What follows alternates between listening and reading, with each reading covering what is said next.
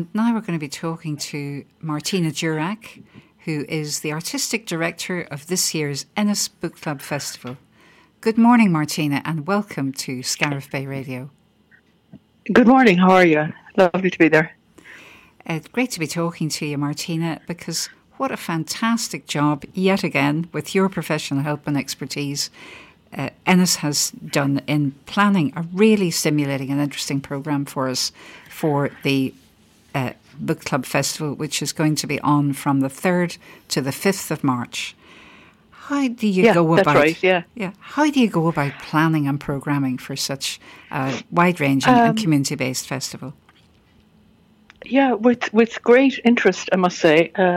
Reading and writing is such a huge part of my life and has been since I was a small child, that it felt like second nature to me, to be honest with you. And in another part of my life, I'm also a documentary filmmaker and arts programmer. So I used to do a books program for RTE for a few years, quite a while ago now. That was presented by Theo Dorgan. So I would have spent a lot of time then, obviously in that world and mixing in that world. And it's just always stayed with me, to be honest with you, Dershan. And so I found myself kind of just looking at the shape of what we could do, the amount of time that we had, the budget, obviously, those kind of considerations. Of course, yeah. And then looking for ways to find panels that would be of interest to the audience, and then like single interviews with authors and writers that have new books out, but also not new books out, and really just looking for a mix that would be stimulating, pretty much as you say, stimulate the imagination and bring people together. And I hope we've gotten there. It certainly looks like it. I haven't got the programme in front of me, to be truthful, but I've certainly had a very good look at it. And I've been to the Book Club Festival for a number of years now, and there are some sort of well-established, quite community-based events. For example, you've got, if the weather gods are kind, you're going to have a performance by Clare Youth Theatre outside Glore on the Saturday afternoon, and a great emphasis too, which is lovely to see, on creativity, encouraging creativity and writing creativity in particular in young people.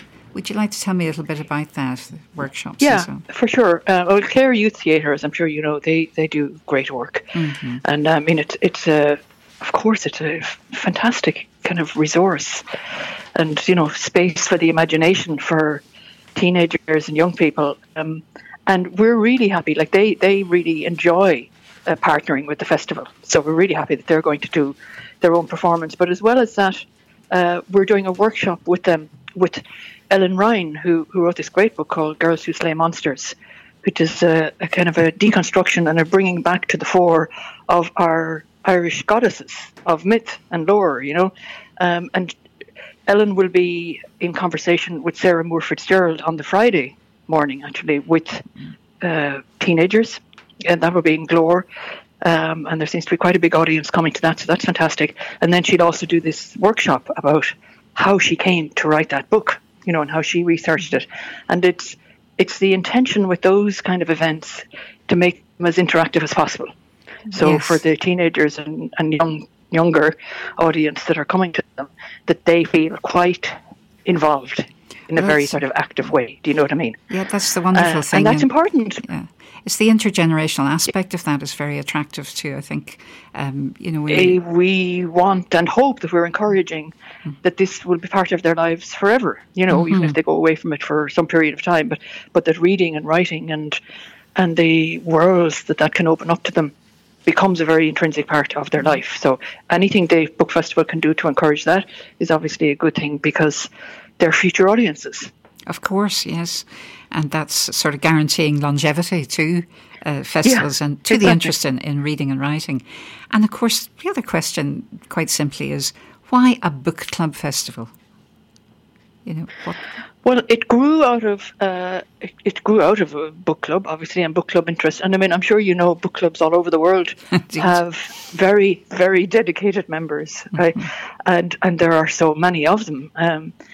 And it's a lovely thing, because it's where people get to share their interests in whatever books they're reading, but also to give their own opinion and to analyse and to tease things out. And so it's I think that's generally speaking, reading is a solo activity. Mm-hmm. So when people can come together like that, it creates a community. Yes. What happened in Ennis was that the good people there at some point thought, why don't we try and kind of take this further and see if we can open it out? Because we know there are book clubs all over the country. We know they are specifically very dedicated readers, as you know yourself. So let's start a festival. And they did. But 17 years ago now, I mean, I just joined last year. And I must say, so far, it has been a really great pleasure to work with the committee that helps to organise the festival. They're great. They're volunteers. They're people who are doing all sorts of other things in their lives, but they're also book club members. And so it's the only festival of its kind in Ireland, I'd say quite possibly in Europe, that is specifically for book club members, but it's also for everyone. So you don't have to be in a book club to come along to the festival. No, indeed. Obviously, it is wonderful because I must say I certainly very much enjoy the book club I belong to myself. And I think that many people, really enjoy that business of being able to look at a book with other people to get other people's views and perspectives. And with this festival, you've got, as you were saying, you've got some activities like, for instance, the 10 books you should read. You've got the Sunday Symposium, where there is a real opportunity for interaction. And this year, that particular event seems to have a great focus on what's right in front of us at the moment and terrifying us at the moment, climate change and ecology and that type of area. So, could you tell us a bit about that? It is, of course, very important, as you say. And of course, as well, on top of that, it can be terrifying and it can be confusing, for sure, all of these things for the general public. And when I was thinking about programming the festival, I knew that the Sunday Symposium as a kind of event is very popular at the festival because it's a chance for the panellists to exchange ideas, to debate, to maybe argue a little bit, a little bit of a lively conversation anyway. And it's been on my mind, like everybody else's mind, climate chaos, ecological changes, what can we do, what can be done, and separating out the fact from the fiction, can be an onerous task for the best of us. So I thought it would be interesting to put together a panel of people who are coming from different backgrounds, quite a few scientific, but also people who are doing different things. For instance, Harrison Gardner, who probably people have seen on screen there lately, telling everybody how to build their houses and doing a great job of it. And his book is absolutely beautiful. I have a copy, and he is someone who's coming at looking at the environment and ecology in a hopeful and positive, but very intelligent way, and in some ways leading people back to things that our forebears did years ago. So he's there, and Owen Daltoon, who's an ecologist, conservationist and sculptor, who has been essentially rewilding a forest down in Kerry. He's there. Dr. Olive Heffernan and Éanna Níl-Eanna, who everybody I think will know, will be part of the panel, and it's moderated by this great woman, Anya Murphy, who's who's a journalist, but also has presented EcoEye. Oh yes. So I think we've got the possibility for a very meaty conversation there, and we want, like you mentioned, we want the audience to feel that they're part of this. I mean, this is the conversation to be having, but we can have it in lots of different levels, and that's what we hope to do in the Sunday Symposium. So it's not scaremongering, but it is about opening out, what is happening, what isn't happening, and where we are placed in it. Yeah, I think that's so interesting because quite often the very name climate change induces a bit of a yawn from people because we don't really understand completely what's involved and specifically what the individual can do. So that discussion will, I'm sure, be very meaningful for everyone who's there. And it's always a great event, I know, that the Sunday Symposium, because of the audience interaction as well. And there are a number of other really interesting sort of, if I could use the word, categories this year. You've got, for instance, at the very, very beginning of the festival, it's a kind of an almost off-page event, but it's been very popular. I see it's sold out already, is the work with Clare Haven Services and Clare Hub. That discussion at the very beginning of the festival. That's right. Yeah, that is sold out now. I'm not sure. There was talk of possibly moving it to a bigger venue, but I'm not sure yet.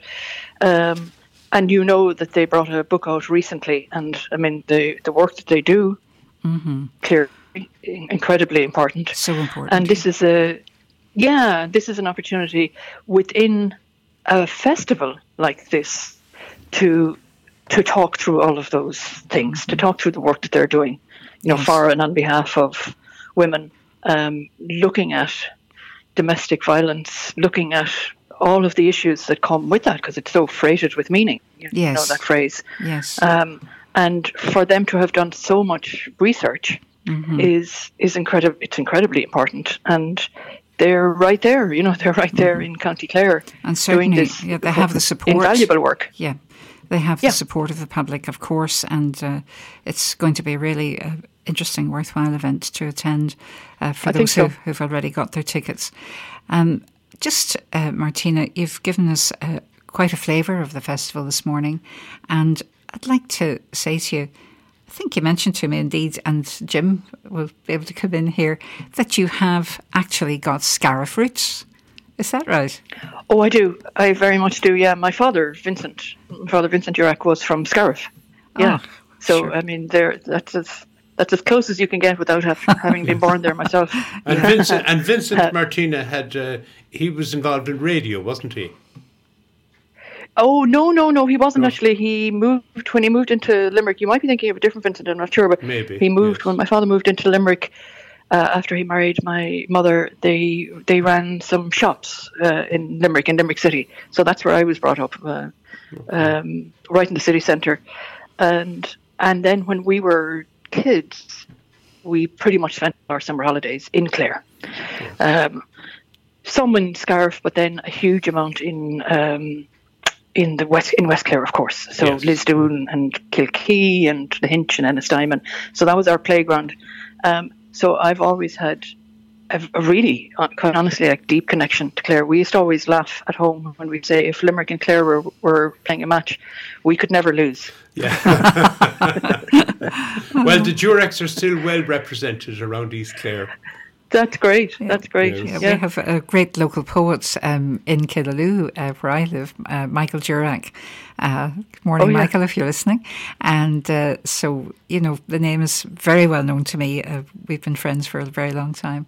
And that's great. So really looking forward to actually meeting you, Martina, when we get together up at the festival. I hope, Martina. Great. I'm planning to attend. And listen, there's a lot of what I think will be really interesting events. There's a fantastic writer coming on Saturday, Tessa Hadley, who's an English writer, and she's a beautiful writer, a really subtle, delicate, strong writer, who I think is waiting to be discovered by a bigger audience. I mean, she's written many, many books and writes for the New Yorker, quite a lot, short stories as well as novels, and our crime fiction night and Northern Irish fiction. So there's a lot on. So I look forward to meeting you too.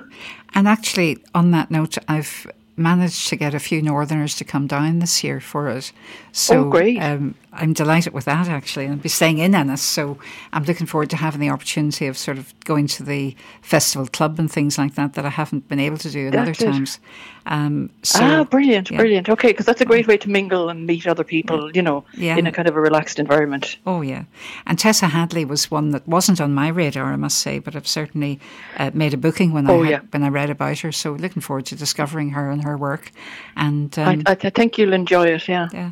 So I want to thank you for giving us time this morning to talk about the festival, and I'm very happy to wish you and the whole planning team the very best of luck with what I think will be a most interesting and rewarding event to go to. So thanks, Martina. Thank you very much. Thanks a lot. Thanks for the opportunity to talk about it. Bye-bye now. Slán Anish.